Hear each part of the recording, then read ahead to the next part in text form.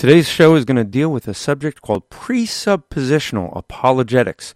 It is a message that was delivered at the 2018 Equip NorCal conference in Redwood City, California. That will be what we are going to have for you today on the Rap Report. Welcome to the Rap Report with Andrew Rappaport, where we provide biblical interpretations and applications. This is a ministry of Striving for Eternity and the Christian podcast community.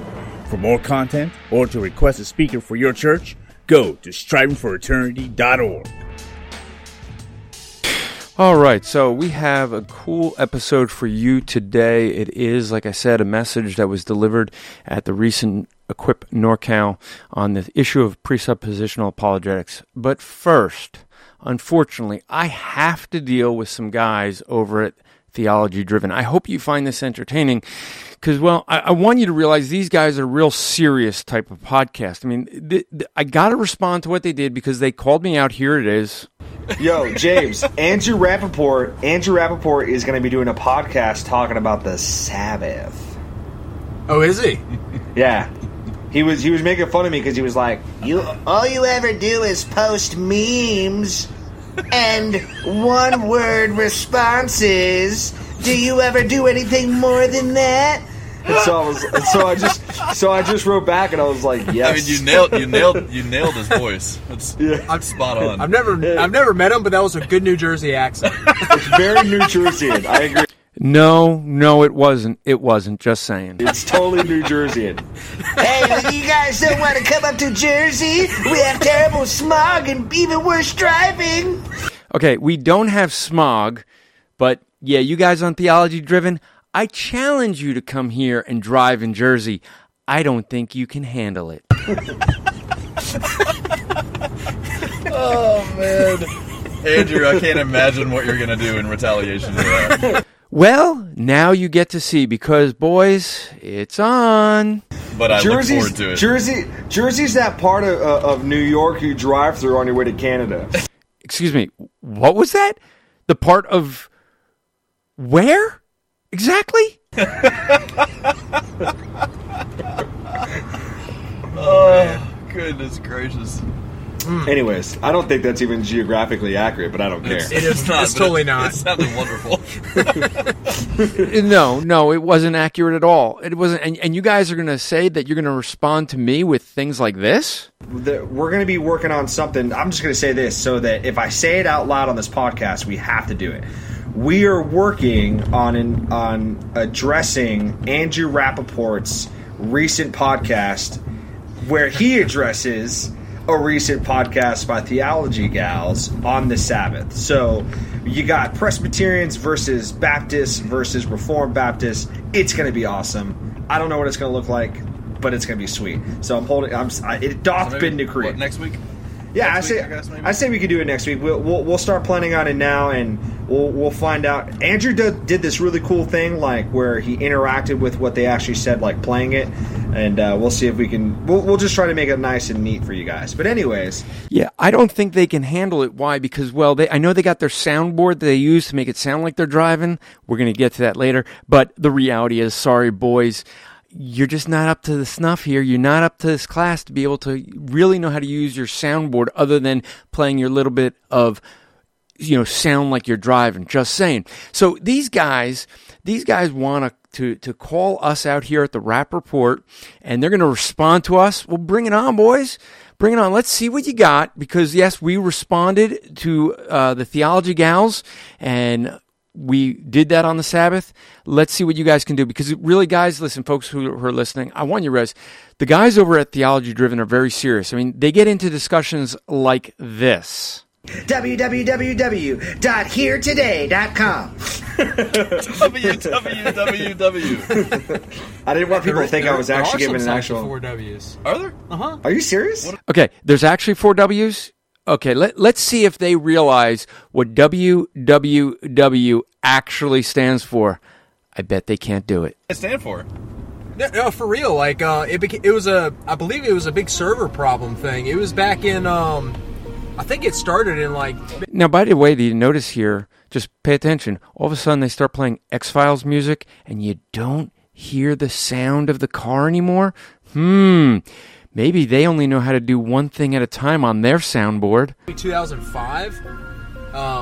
Yo, But it didn't really get very widespread for some reason. I mean, I don't know. I think it might have had to do with handling big data. Kevin. Like some servers really didn't know how to handle it or something along those lines. Big data. Kevin, Right. at this portion, What? at this entire portion, you need to sub over the X-Files theme song or the Twilight Zone one as James is describing it, because that's some trippy stuff I've never heard of before. Yeah, I'm going to look it up. Yeah, well, you go look that up, and what you're going to find is WWW stands for World Wide Web. That's what it stands for, boys. Now, they start making statements like this on their recent podcast. By the way, they called me out. They mentioned me 5 times in their podcast, ripping me most of the time. But they make statements. They're just, I'm sorry, boys, you're false. Here's what they end up saying about a certain statement. But anyways, yeah, we're talking about the statement on social justice and the gospel, because we know nobody else is talking about this. Yeah, I mean, It we're is really the first ones. We're the first ones to Yeah. break ground on that. The first ones to break ground? Are you kidding me? Let me go back and look at my podcast. Oh, look at that. Recorded 8/15, boys. 8/15. You probably don't even know that the original date of the drop was supposed to be 8/20. It was delayed by a couple weeks. Sorry, boys. You were not first out of the gate. I think I was the first signer. Were you? Nice. No, He was the first signer. just kidding. I think I was J-Mac. Wrong there, too. Probably. But who knows? I do. Yeah, I'm looking at some of the initial signers right now. We have they're supposed to Dr. sign their whole John name. MacArthur. What's that? Funny. He's punny. That's a pun. That's a pun there. I get it. Yeah, we got John. We got John MacArthur. We got Tom Askell, who we had on our podcast 2 weeks ago. We got, of course, Vody, Josh Bice from G3, Daryl Hey. Harrison. Do you need a second to pick up that name you just dropped? Yeah, they need to pick up that name that just dropped. Let's see how they handled that name on a previous podcast. This is the first time I've had coffee from Zambia, and it From is where? Zambia. It's Zambia, bro. Says you. How do you know it's not a soft A? Because I've Zambia. heard everyone. I've heard Vody Bakum pronounce it. I've heard Conrad Yeah. pronounce it. Vody- Vody's got some. Vody just Of course. he has a heavy, thick voice. Bro, it James just can't comes even- out hard. Bro, on have it. you? James can't even pronounce Bakum. Yeah, so. yeah. Hey, raise your hand. Raise your hand if you've been to Zambia. Okay, Vody wins. Okay, so they want to talk about Vody Bakum, but you notice they ended up, he just had to mention Vody because it's the name that he dropped. Why? Because, well, he couldn't pronounce the last name, maybe. All right, so they've been calling me out for a long time because I've been calling them out. I want evidence that they're actually driving while they're talking theology. That's their podcast, Theology Driven. And they ended up making a challenge like this to me. Hey, Andrew, by the way, I know you're listening and you're judging us right now because you don't think we're driving. Oh, I am judging you right now. So, I had an idea. I can't think of a single soundboard or sound effect that has driving down the road and opening the windows. So I just opened the windows, so now it's going to be windier. I don't know how I'm going to recreate that on a soundboard, but It's a refreshing breeze. Maybe he'll think you're blowing into a microphone. that's probably what he thinks is happening. Oh, man. I think the only way to fix this is we just got to have him in the car with us and do an episode. Okay, before we get to the rest of that clip, let us deal with the fact that, is it really that hard to produce that sound? Well, let's see if I, on my little soundboard, can do just that. Here we go. Here we got some internal noise. And all I got to do is kind of crank it up a little bit. Oh, look, I'm open the window. It just got louder. I can even add some street ambience to it if I want to. I can also add some rain. Can you add the rain? No. Maybe I want some night sounds while I'm driving. I can do that. You just need a better soundboard, boys. That's all. Just get yourself a better soundboard. because I can do these things. You should be able to too. I guess maybe your soundboard can only handle one thing at a time, like X-Files or driving. Yeah, Hey, Andrew, that's come a on down. challenge. Yep. Come on That is down. a Challenge taken. I know Actually, it's he and I many have been- miles from New Jersey. He and I have been talking a little bit behind the scenes, and we're going to try to work that out pretty soon. Oh, that'd be so cool. Yeah, so stay tuned for that. We We'll would have love to- to have you, Andrew. I would love to meet you because, yeah. We'll have to do that a weekend when I'm in town.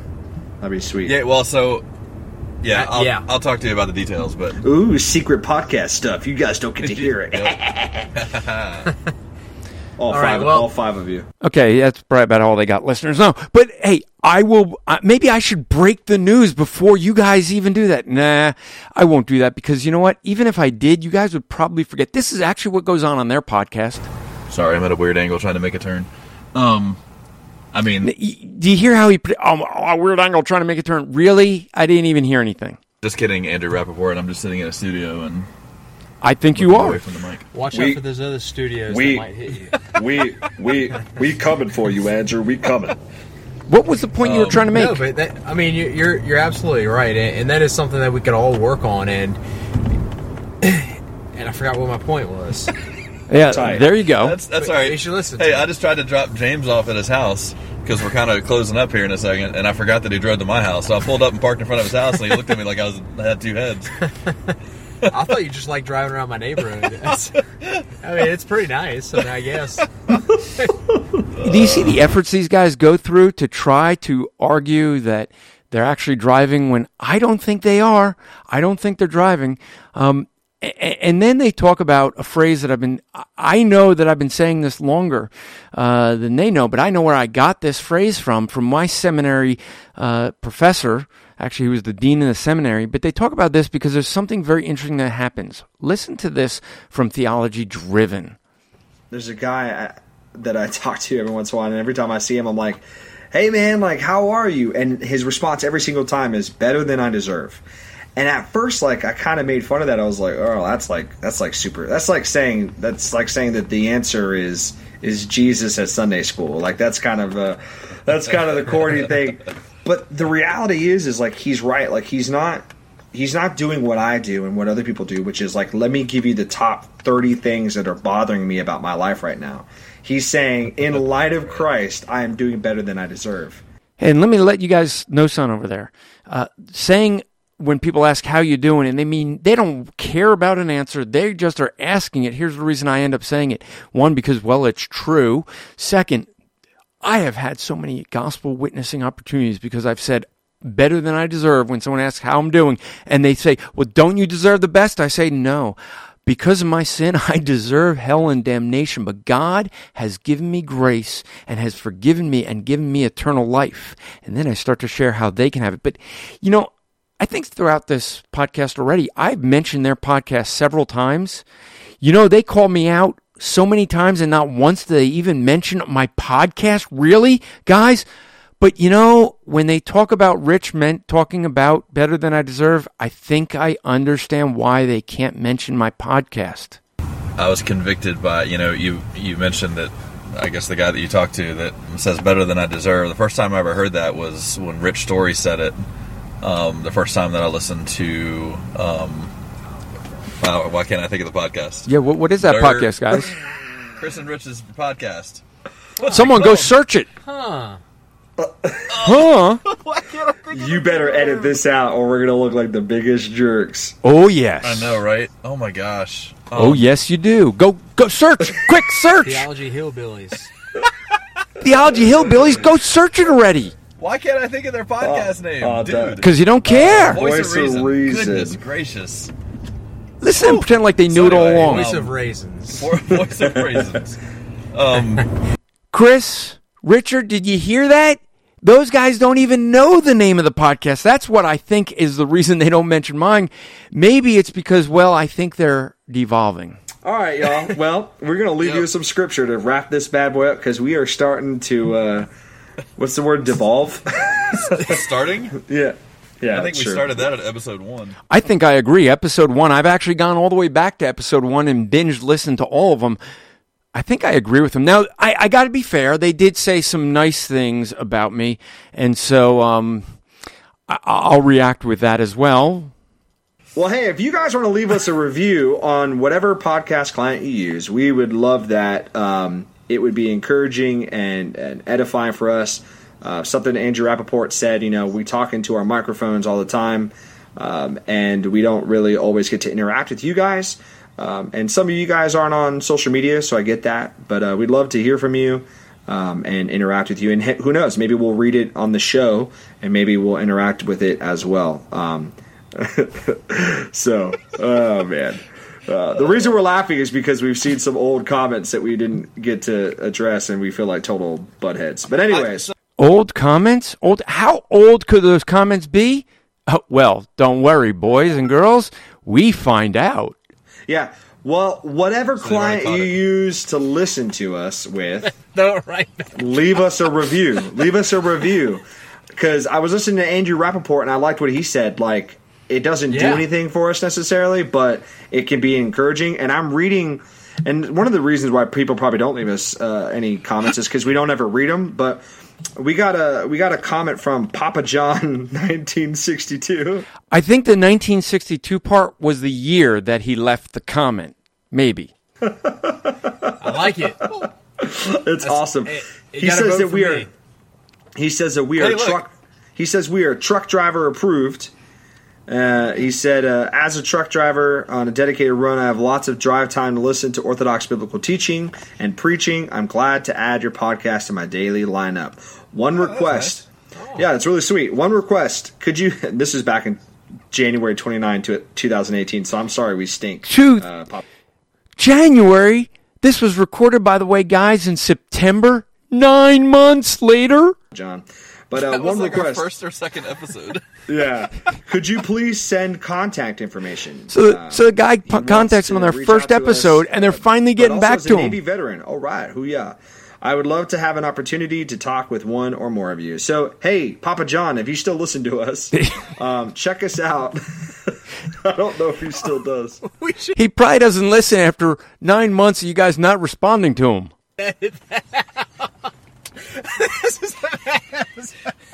We're finally getting back to Papa John 9 months later.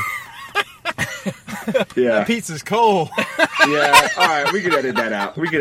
That's fair. Oh, no. Please don't edit that out. But don't worry. I got it for you. Listen, guys, I hope you do go over to Theology Driven. They're a great podcast. Clearly not as serious as we are here, I think. But, yeah. So, They wanted to call me out. I'm sorry I had to do the extended to give all the clips for what they've been calling me out on. They pretend to be driving. They're not really driving. I see no evidence for it. But we are talking. They are correct. There is discussion of doing a special, like where they actually drive and do theology. Hope that you enjoyed that. Some entertainment for you. And after this commercial, or a couple commercials, we're going to play the basically the message from Equip NorCal on presuppositional apologetics. Ding dong! Jehovah's Witnesses. Ding dong! Mormons. Christian, are you ready to defend the faith when false religions ring your doorbell? Do you know what your Muslim and Jewish friends believe? You will if you get Andrew Rappaport's book, What Do They Believe?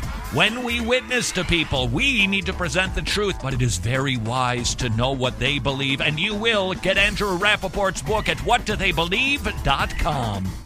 The good news is Striving for Eternity would love to come to your church to spend 2 days with your folks teaching them biblical hermeneutics. That's right, the art and science of interpreting Scripture. The bad news is somebody attending might be really upset to discover Jeremiah 29:11 should not be their life verse. To learn more, go to strivingforeternity.org to host a Bible interpretation made easy seminar in your area. Here's what I'd like you to do. I'd like you to open to Romans 1 as we get going. I'm going to talk about something called presuppositional apologetics. Is there anybody who's heard of that before? Raise your hands. Okay, a couple. For the rest of you, does that sound intimidating? Yes, I know.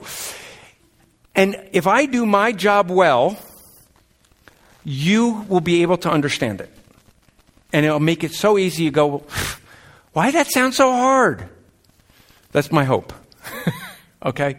How many of you know someone who is an atheist? Raise your hand. Okay. How many of you know someone that says they're agnostic? Raise your hand. Okay, so let's define those really quick. An atheist is someone who knows that God does not exist. Right? Okay. Let's see if that's possible really quick.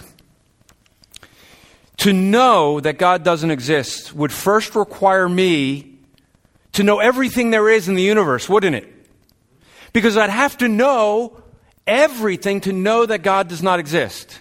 If I knew everything there is to know in the universe, what would you call me? Thank you. Therefore, atheism is impossible. Because to be an atheist, you'd have to be God. And guess what? God's not an atheist. Okay, so there's people who are agnostic, right? Really. Let us turn to Romans chapter 1 and see if that is true.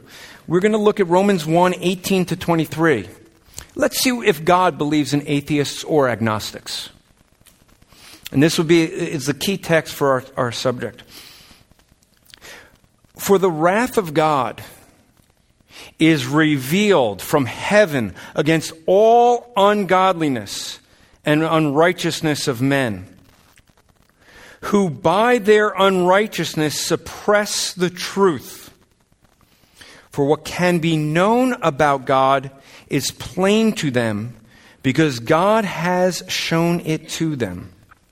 For his invisible attributes, namely his eternal power and divine nature, have been clearly perceived ever since the creation of the world in the things that have been made, so they are without excuse.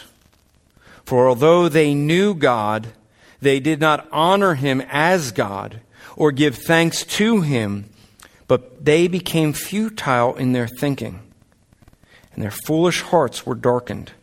Claiming to be wise, they became fools, and exchanged the glory of the immortal God for images resembling mortal man and birds and animals and creeping things. It's amazing, isn't it? Doesn't so much of that describe our culture? Those who think they're wise, and yet they become foolish. We're going to see why they become foolish, what makes them foolish in a few minutes. But are there agnostics? Not according to that verse. According to that verse, every single person knows that God exists. He's made it abundantly clear to everyone. Just look at creation. They know God exists, but what do? They suppress that in unrighteousness. They try to push it down. By the way, the people that try to push it down the most are usually the ones that think about God the most. You ever wonder why it is that those that profess to be atheists think about God more than Christians? You know, it's really an amazing thing. I like to point that out to them. You know, these guys that spend their entire day, like online, trying to prove God doesn't exist. It's really a puzzling thing to me. I'll ask them sometimes and say, so let me understand, you like read blogs about atheism, right? Oh, yeah, I love that stuff. You read books about it? Oh, yeah, there's some great books out, you know. Sam Harris has a great one, you know. So you read books about this. And you watch like documentaries and movies? Oh, yeah. Okay, but you don't believe God exists? No. So every December, do you go to the mall to, you know, stand outside where they're taking the pictures and say, Santa doesn't exist? And they go, no. Well, why not? You know what the answer I always get? Because everyone knows he doesn't exist. I go, thank you. I wait for it to sink in. Yeah, the reason you're reading all these blogs and books and documentaries is because you're trying to convince yourself that God doesn't exist. Because if you really believed he doesn't exist, like Santa Claus at the mall, you wouldn't waste your time. You know, and that's the thing we have to start with to realize they know God exists.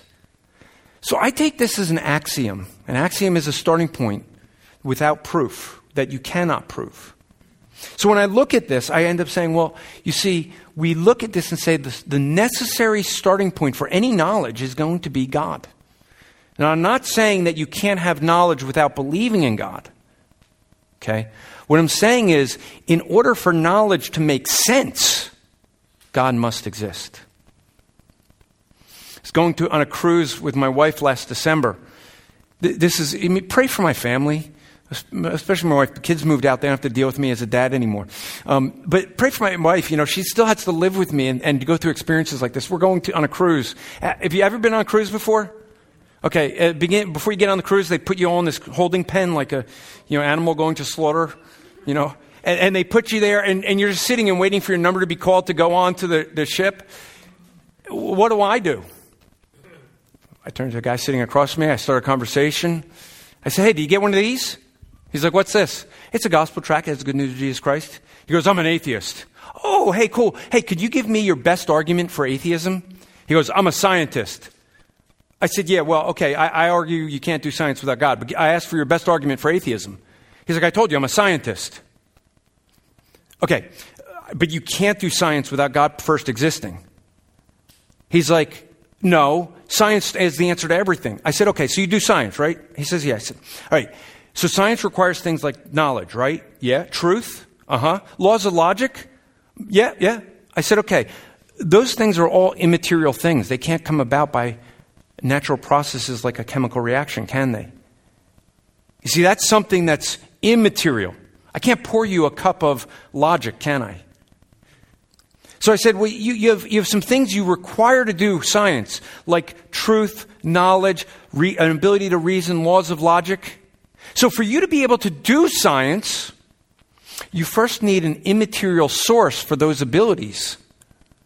We call him God. At that point, he's like, I just want to have a nice cruise. Okay. Needless to say, by the way, I finished the story, is that we saw him the last day of the cruise. He had no one to eat dinner with. Jack, you want to come have dinner with us? Sure. Poor Jack. Jack made the bad argument that there's no intelligent Christians. There's not intelligent people that would be a Christian. I said, what would you define as intelligence? He's like, well, there's not smart people that do science. Well, it turns out, Jack, I'm in the same branch of science as you. And by the way, I have 168 IQ. How's that sound? And so he turned to the other guy at the table who was sitting with us, and he didn't realize that guy was a Christian at that point. He said, well, what do you think? He goes, well, I'm a Christian too, and I'm a mechanical engineer. It didn't go well for Jack that night. But you notice how quickly I could go through that. You see, the argument that they have fails because of one thing. They have to steal from our worldview for theirs. And what do? This is what they argue. They say, could you do me a favor? Could you take this book of yours, put it over there, and let's have a dialogue? Why would I want to do that? Why would I want to leave the truth and then talk about your falsehood? Oh, to be neutral.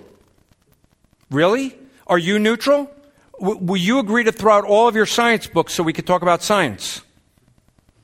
Well, why would I do that? That wouldn't make sense. But you want me to take the Bible, God's Word, and then talk about God. Throw this out, and that doesn't make any sense either. Right? If we're going to talk about God or creation, let's start with the only scientific evidence we have for the creation of the universe.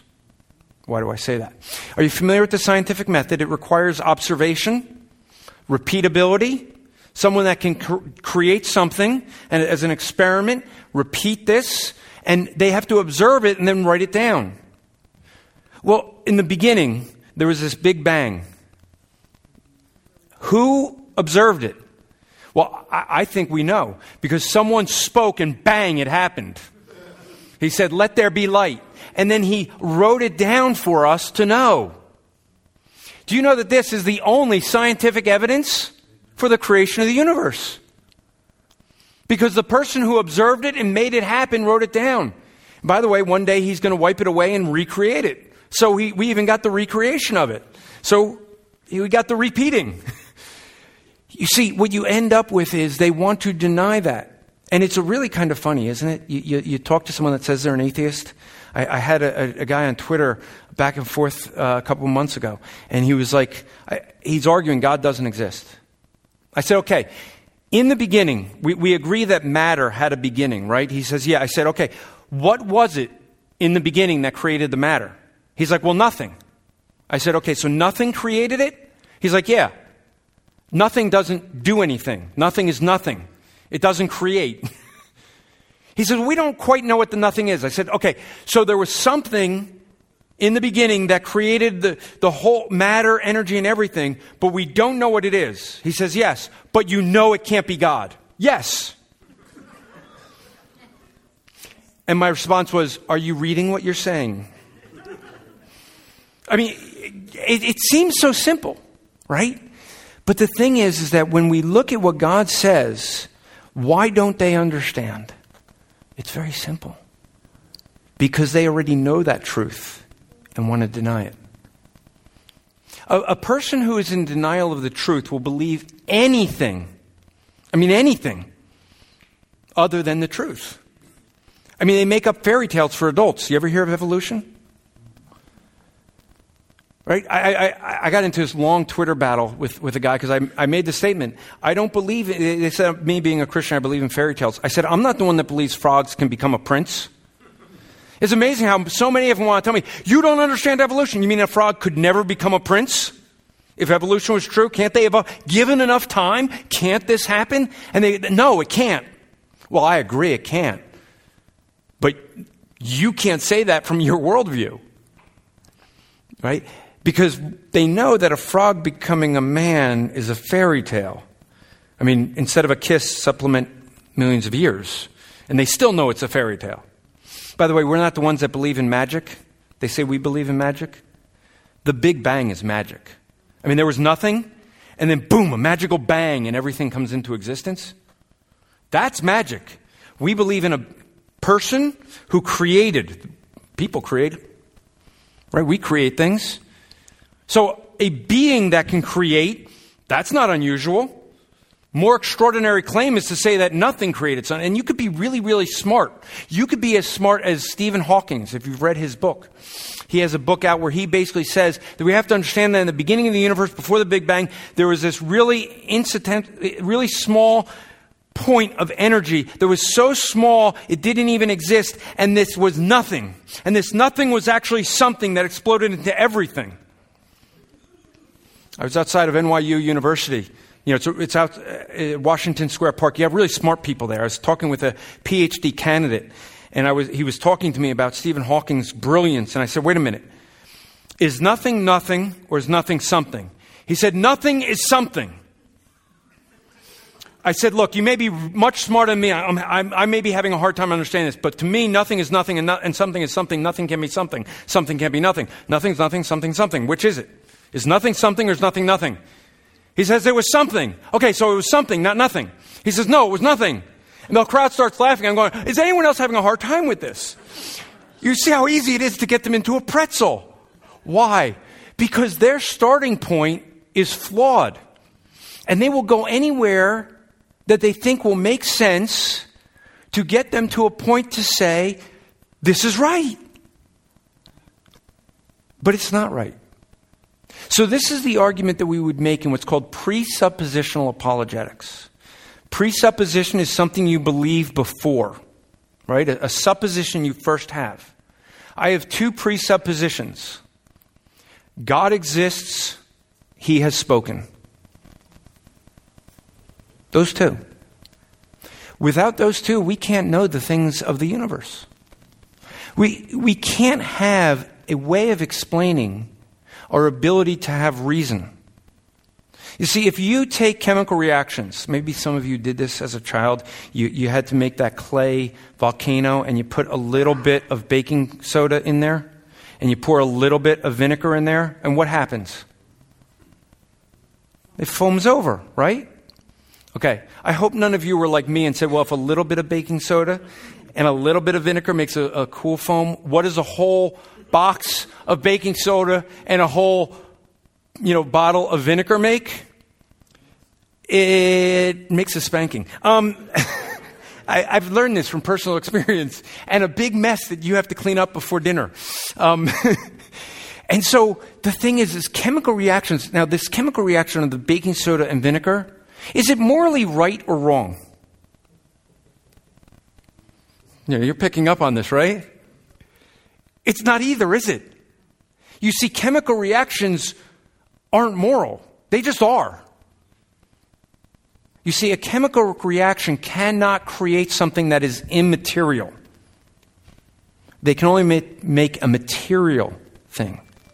So when you look at something like the laws of logic, chemical reactions can't create that. Here's how, now there's two ways, I'm going to give you two ways to argue a presuppositional approach to sharing with folks that say God does not exist. I like the way of using the law of logic, but most people like the rule of morality. So I'm going to start with logic. I'm going to end with morality. The laws of logic. Most people are going to argue that the laws of logic are from the human mind. Okay? All right, well, let's take a look at that. I was actually out in Los Angeles, California, with the other speaker who will be here tonight, Mark Spence, and we were different areas sharing the gospel. And I had 6 high school kids, and I had this guy come up to me, and he's trying to make an argument that God doesn't exist. But it was really funny. He was kind of doing like, he'd be like, God doesn't exist. And he'd come back like 6 times. He's just like drive-by, heckling. And so finally I stopped him and I said, look, why don't you stop just dropping your things? Let's discuss this. He's like, all right. I said, okay, so you argue God doesn't exist. Let's talk about the law of logic.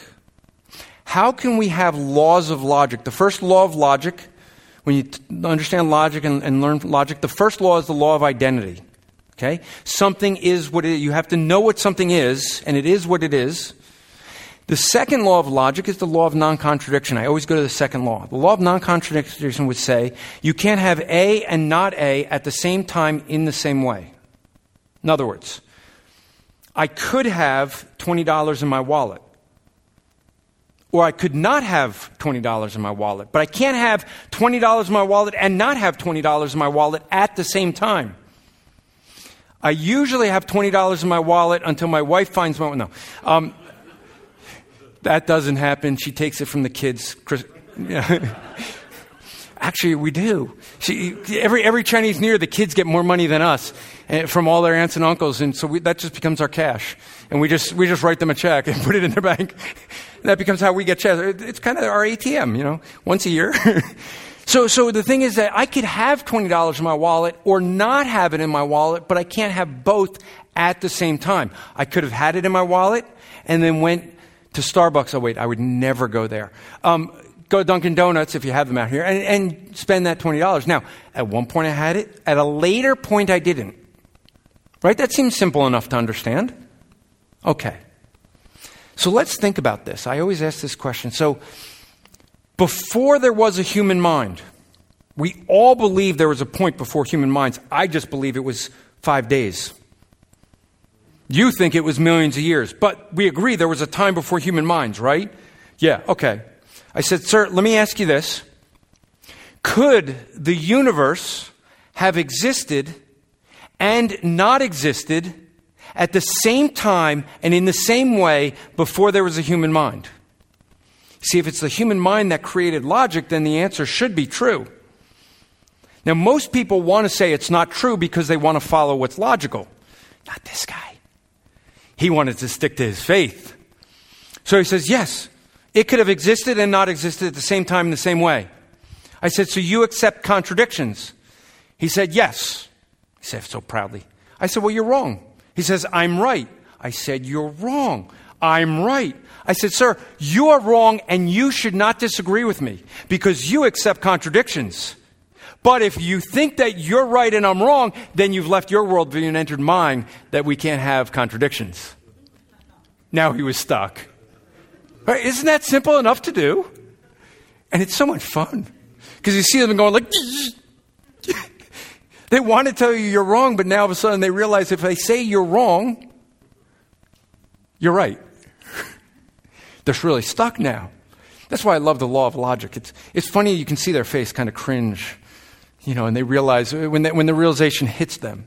But you see, the laws of logic are not something that we can say happen by a human mind or evolution. No, where we get the laws of logic are from the very nature of God. God is logical. So when he created, everything had the laws of logic instilled into that because he is a logical being. You see why God becomes a necessary starting point for our thinking? Because I can explain this. In fact, let me give you something from Dr. Silvestro's book. He'll be speaking tomorrow, but he has an introduction, chapter 7, an introduction to presuppositional apologetics. He stole something. He credited it, so it's not really stealing, right?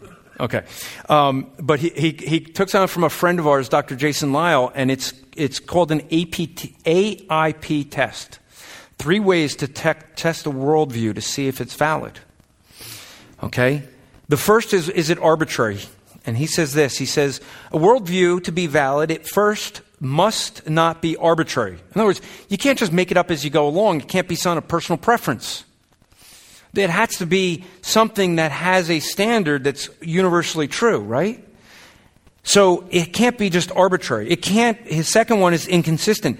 The second, for a worldview to be valid, it must be consistent.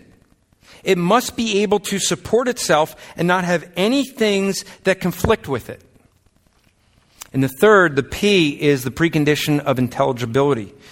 And Dr. Silvestro says, for a worldview to be valid, it must satisfy the preconditions of intelligibility, and these include a basis of knowledge, uniformity of nature, absolute morality,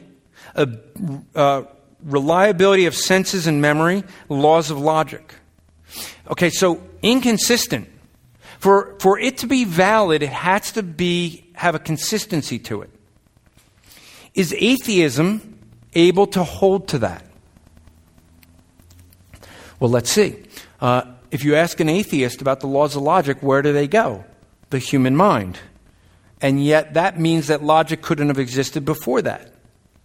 Well, okay, let's look at some of the others. Let's look at something like truth or knowledge, or ability to reason.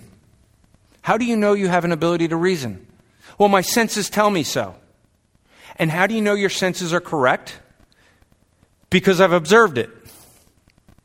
And how do you know that your observation is true? Because my senses tell me so. And how do you know your senses are right? Because I've observed it. And how do you know the observation is true? Because my senses tell me. Anyone see a problem here? It's a circular argument. It's a loop they can't get out of. Because the thing that they use to prove the other requires the previous thing. They accuse us of that. They'll accuse us that the reason we believe in the Bible in God is because the Bible tells me so. Okay, well, let's look at that for a second. Is the reason that I believe in God because the Bible tells me so? Well, that's partially true, right? Because Romans 1, what did we see? What is the evidence that everybody has so that they are without excuse? Creation. Now, is creation going to tell me everything about God? No. So I'm going to say, well, I could believe in God outside and know He exists outside of the Bible. Okay, wait, but the only reason you believe the Bible, right, that's my second presupposition, right? God exists as one, He has spoken as two. The only reason you believe the Bible is because the Bible says it's trustworthy. Oh, no. You see, the reason I believe the Bible's trustworthy is because its author cannot lie. Again, what am I going back to? The nature of God. So, because of the nature of God, that He can't lie, therefore, if He writes something, it must be true. Now I'm not in a circular argument. And they go, and they have trouble. You see, because their worldview is inconsistent. So they want ours to be too. But yet, what do? They borrow from our worldview.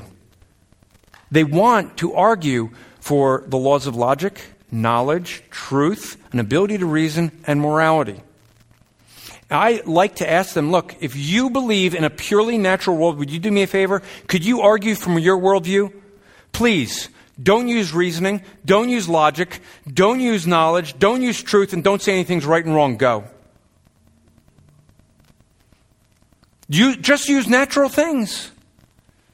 They can't do that. I said, then you're arguing from my worldview. Don't use my worldview to deny my worldview. That doesn't make sense. In fact, the Bible says something about that. You don't have to turn there. It's only one verse, so I'll read it.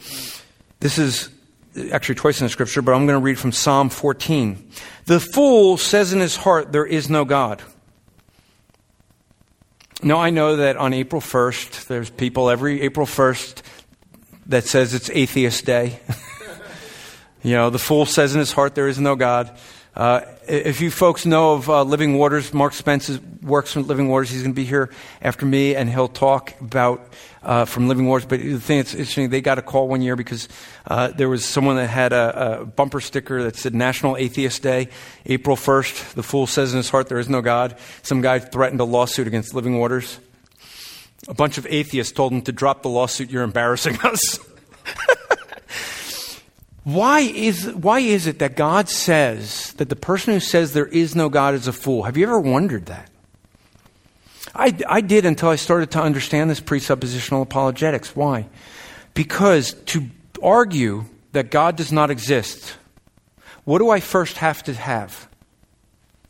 Well, I have to have a truth, a knowledge, an ability to reason, right and wrong, and laws of logic. Therefore, in order for me to argue that God doesn't exist, and this is the way I word it to people that profess to be an atheist, I say, God says a fool says in his heart there is no God, because you have to use your God-given ability to reason that there is no God. So God has to first exist for you to have the ability to reason, and then you use that God-given reasoning to say that he doesn't exist. But your ability to reason is the proof. You see? Now, does this seem easy? I'm hoping that I'm making this easy enough for us to understand. We really don't have to argue these. I know some people are afraid of apologetics. Not only is that a big-sounding word, they think it means everyone's apologizing. But the reality is what it means is a defense. And sometimes it seems so difficult because you'll hear people like Dr. Silvestro, who seems like they've been studying science for decades. Oh, wait, he has. By the way, he's a dentist, so be careful. He's going to judge you by your teeth. I'm just saying. But you know what? He's been studying this for years. And you go, man, he talks about carbon-14 dating, and I can't understand all these things he's saying. Like, I don't get that. That's okay. There's some people that are really smart like him that can study that. If you're dumb like me, you just stick to this. It's really easy. We can understand this. We can say, look, how do you have an ability to reason apart from God? Because when you say that God doesn't exist, you're relying on an ability that you can only get from God. Have you ever seen the whales holding a Save the Human sign? I mean, we need saving, don't we?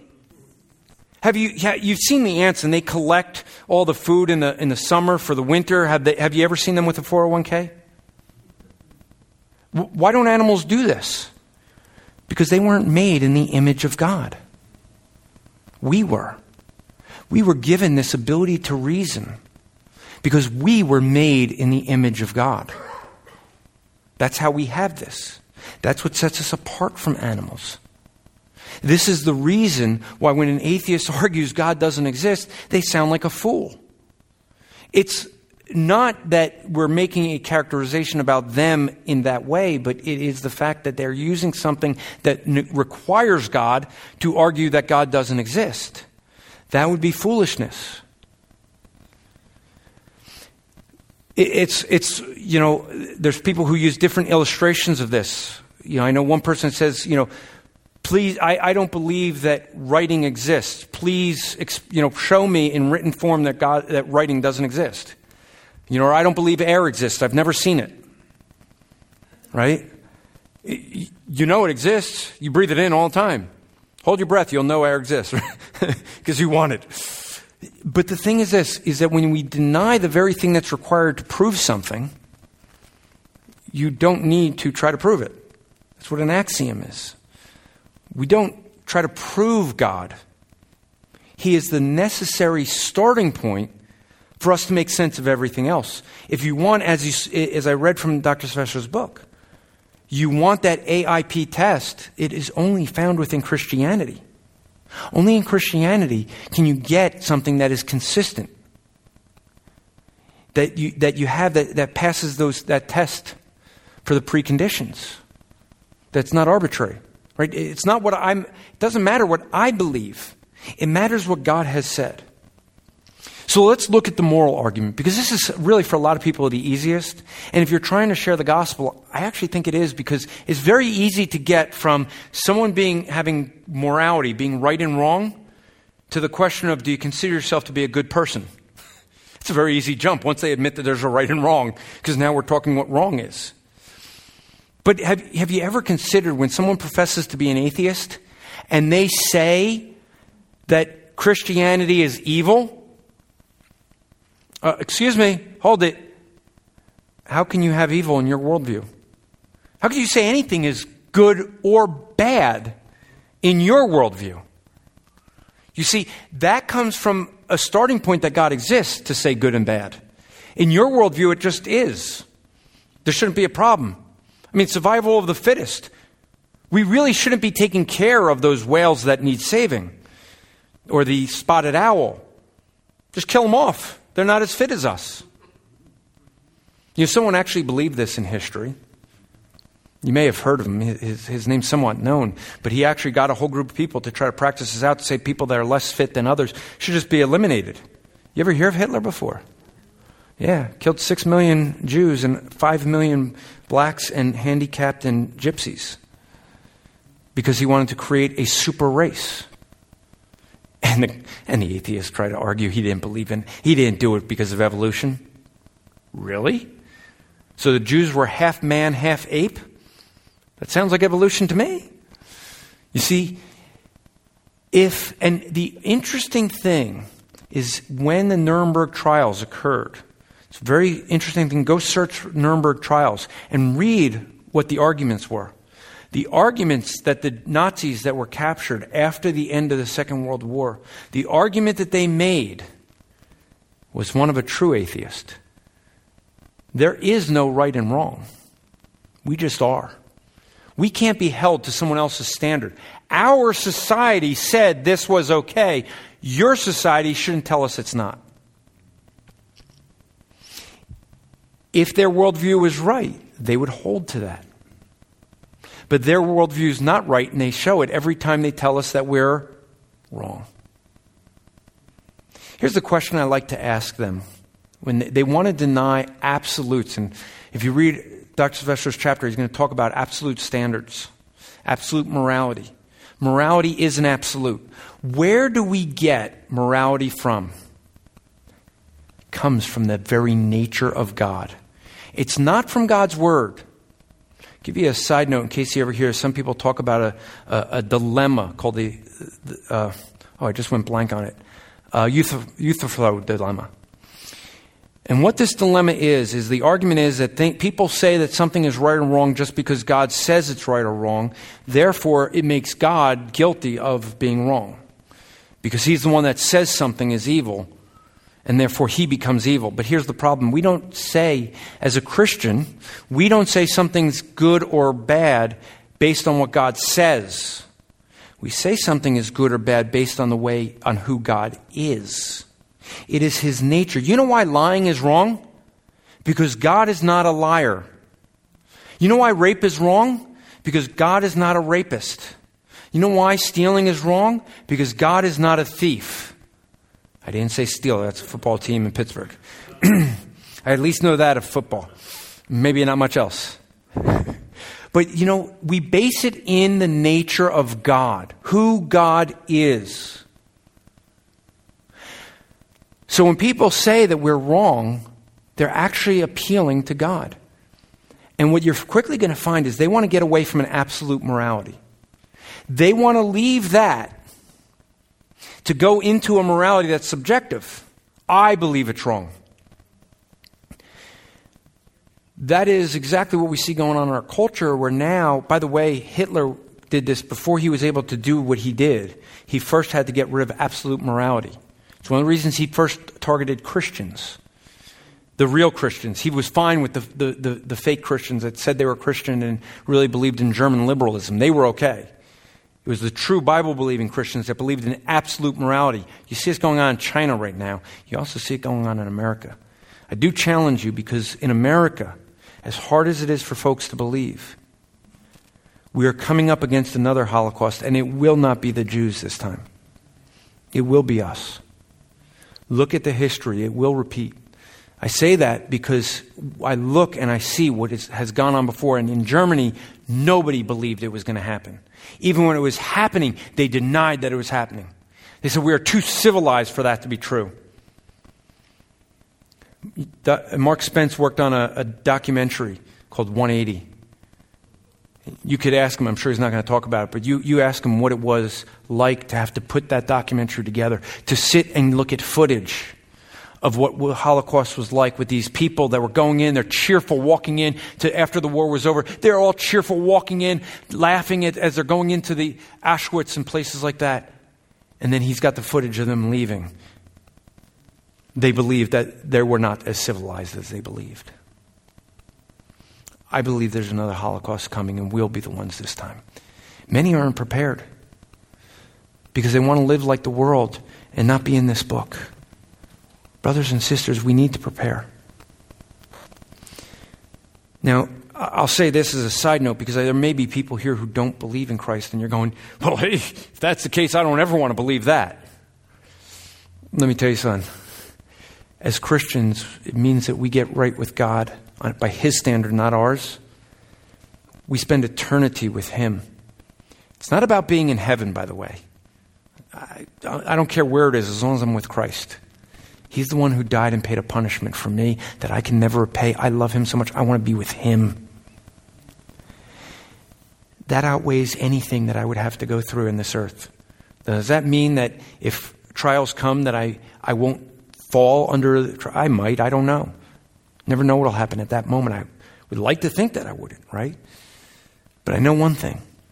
Having eternal life means that I'll be with Christ for all of eternity, sitting at His feet and learning from Him, and just loving Him and worshiping Him.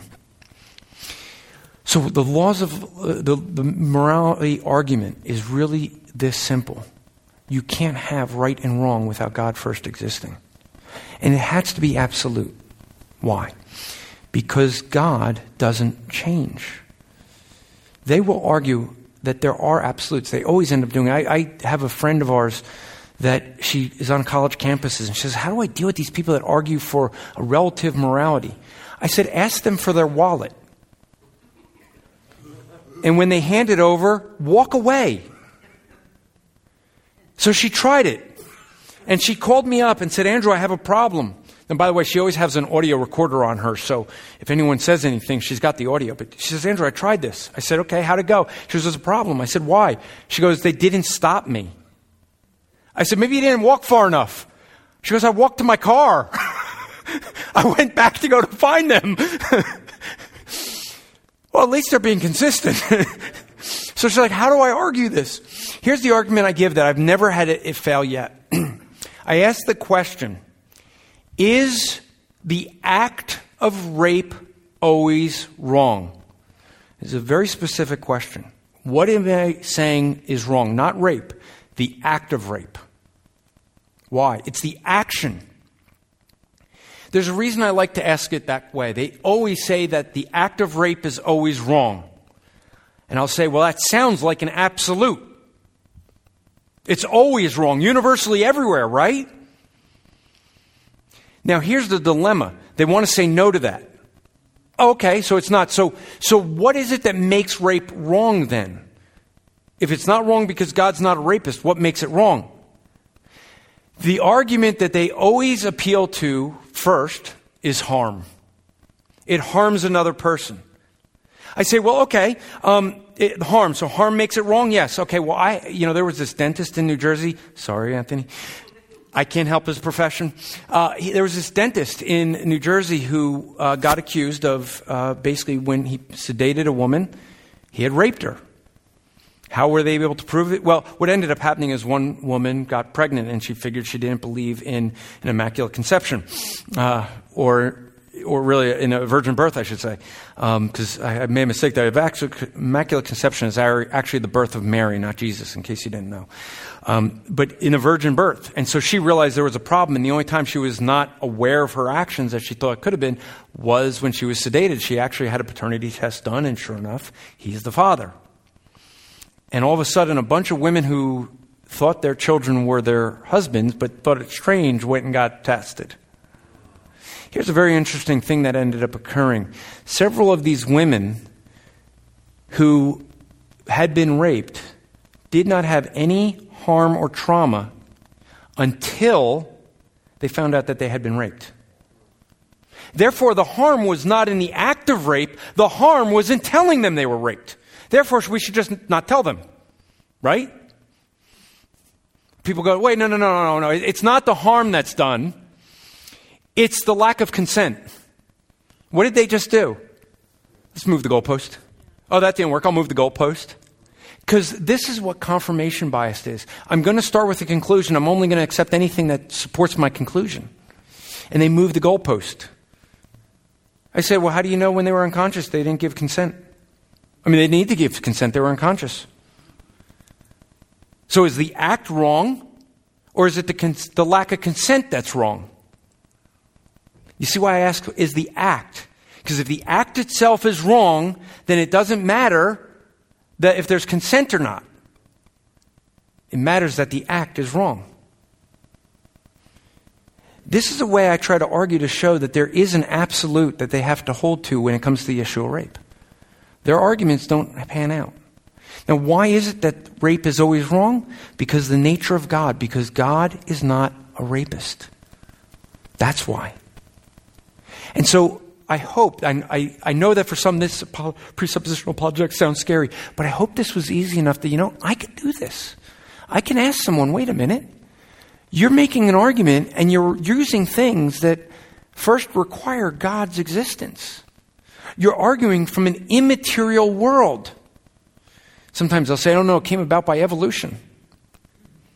Right? That's why I like the law of logic, because before evolution occurred, the laws of logic exist. You see, it couldn't have evolved. It had to be from the beginning. Why?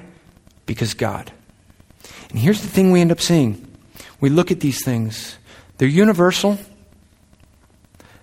They're absolute. Right?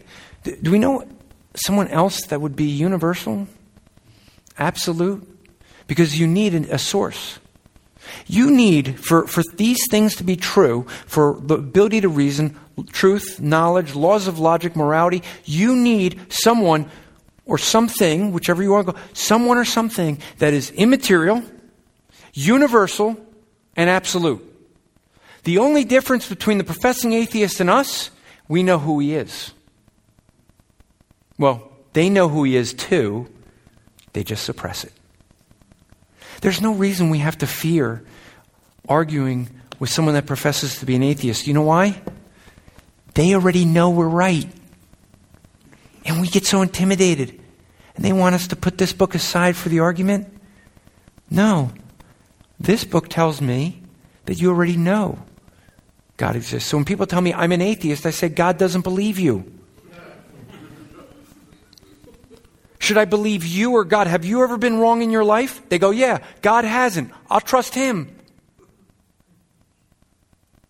I hope this was practical enough for you to see that it is easy to understand and it is easy for us to put into practice, I hope.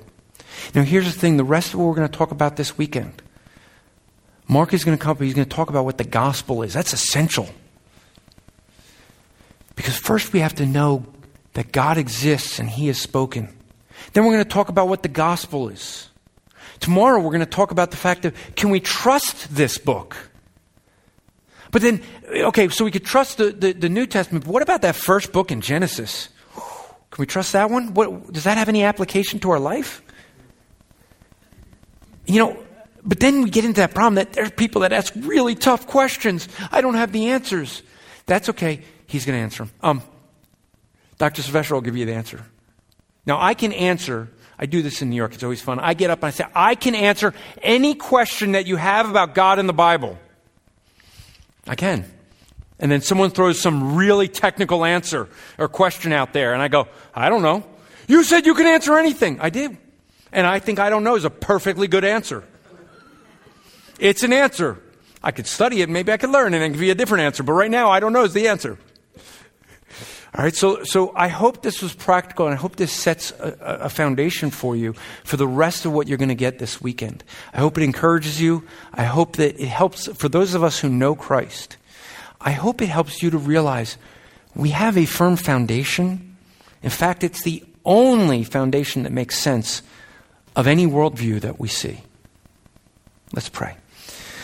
Heavenly Father, we live in a culture that's turning very much against you, and it becomes something that causes us very often to be fearful, and we lack the boldness to go out and share the good news, especially when we live in in liberal states like New Jersey and California. It's hard, Lord. We get so intimidated, and yet at this other time, we know we have your word. We know we have an absolute truth from a source that can be trusted. We ask, Lord, that we would trust in your word, that we would look to your word and know that you are accurate, that we would look to you, and that we would know that the world that says you don't exist and denies you, that we could look to you and say, you say that they already know you exist, that you will not punish anyone for a knowledge that they don't have. You will punish people because they know you exist and deny you. We ask, Lord, that you would use us, use this church to be such a bright beacon of truth in this community that it would shine in such a way that people would know the truth is proclaimed from this pulpit, and that people would know when they have troubles in life, they can come here to hear the truth of your word, that many would come to know you and be discipled and be spiritually matured through the ministry you do here. We ask this in Christ's name. Amen. This podcast is part of the Striving for Eternity ministry. For more content or to request a speaker or seminar to your church, go to strivingforeternity.org.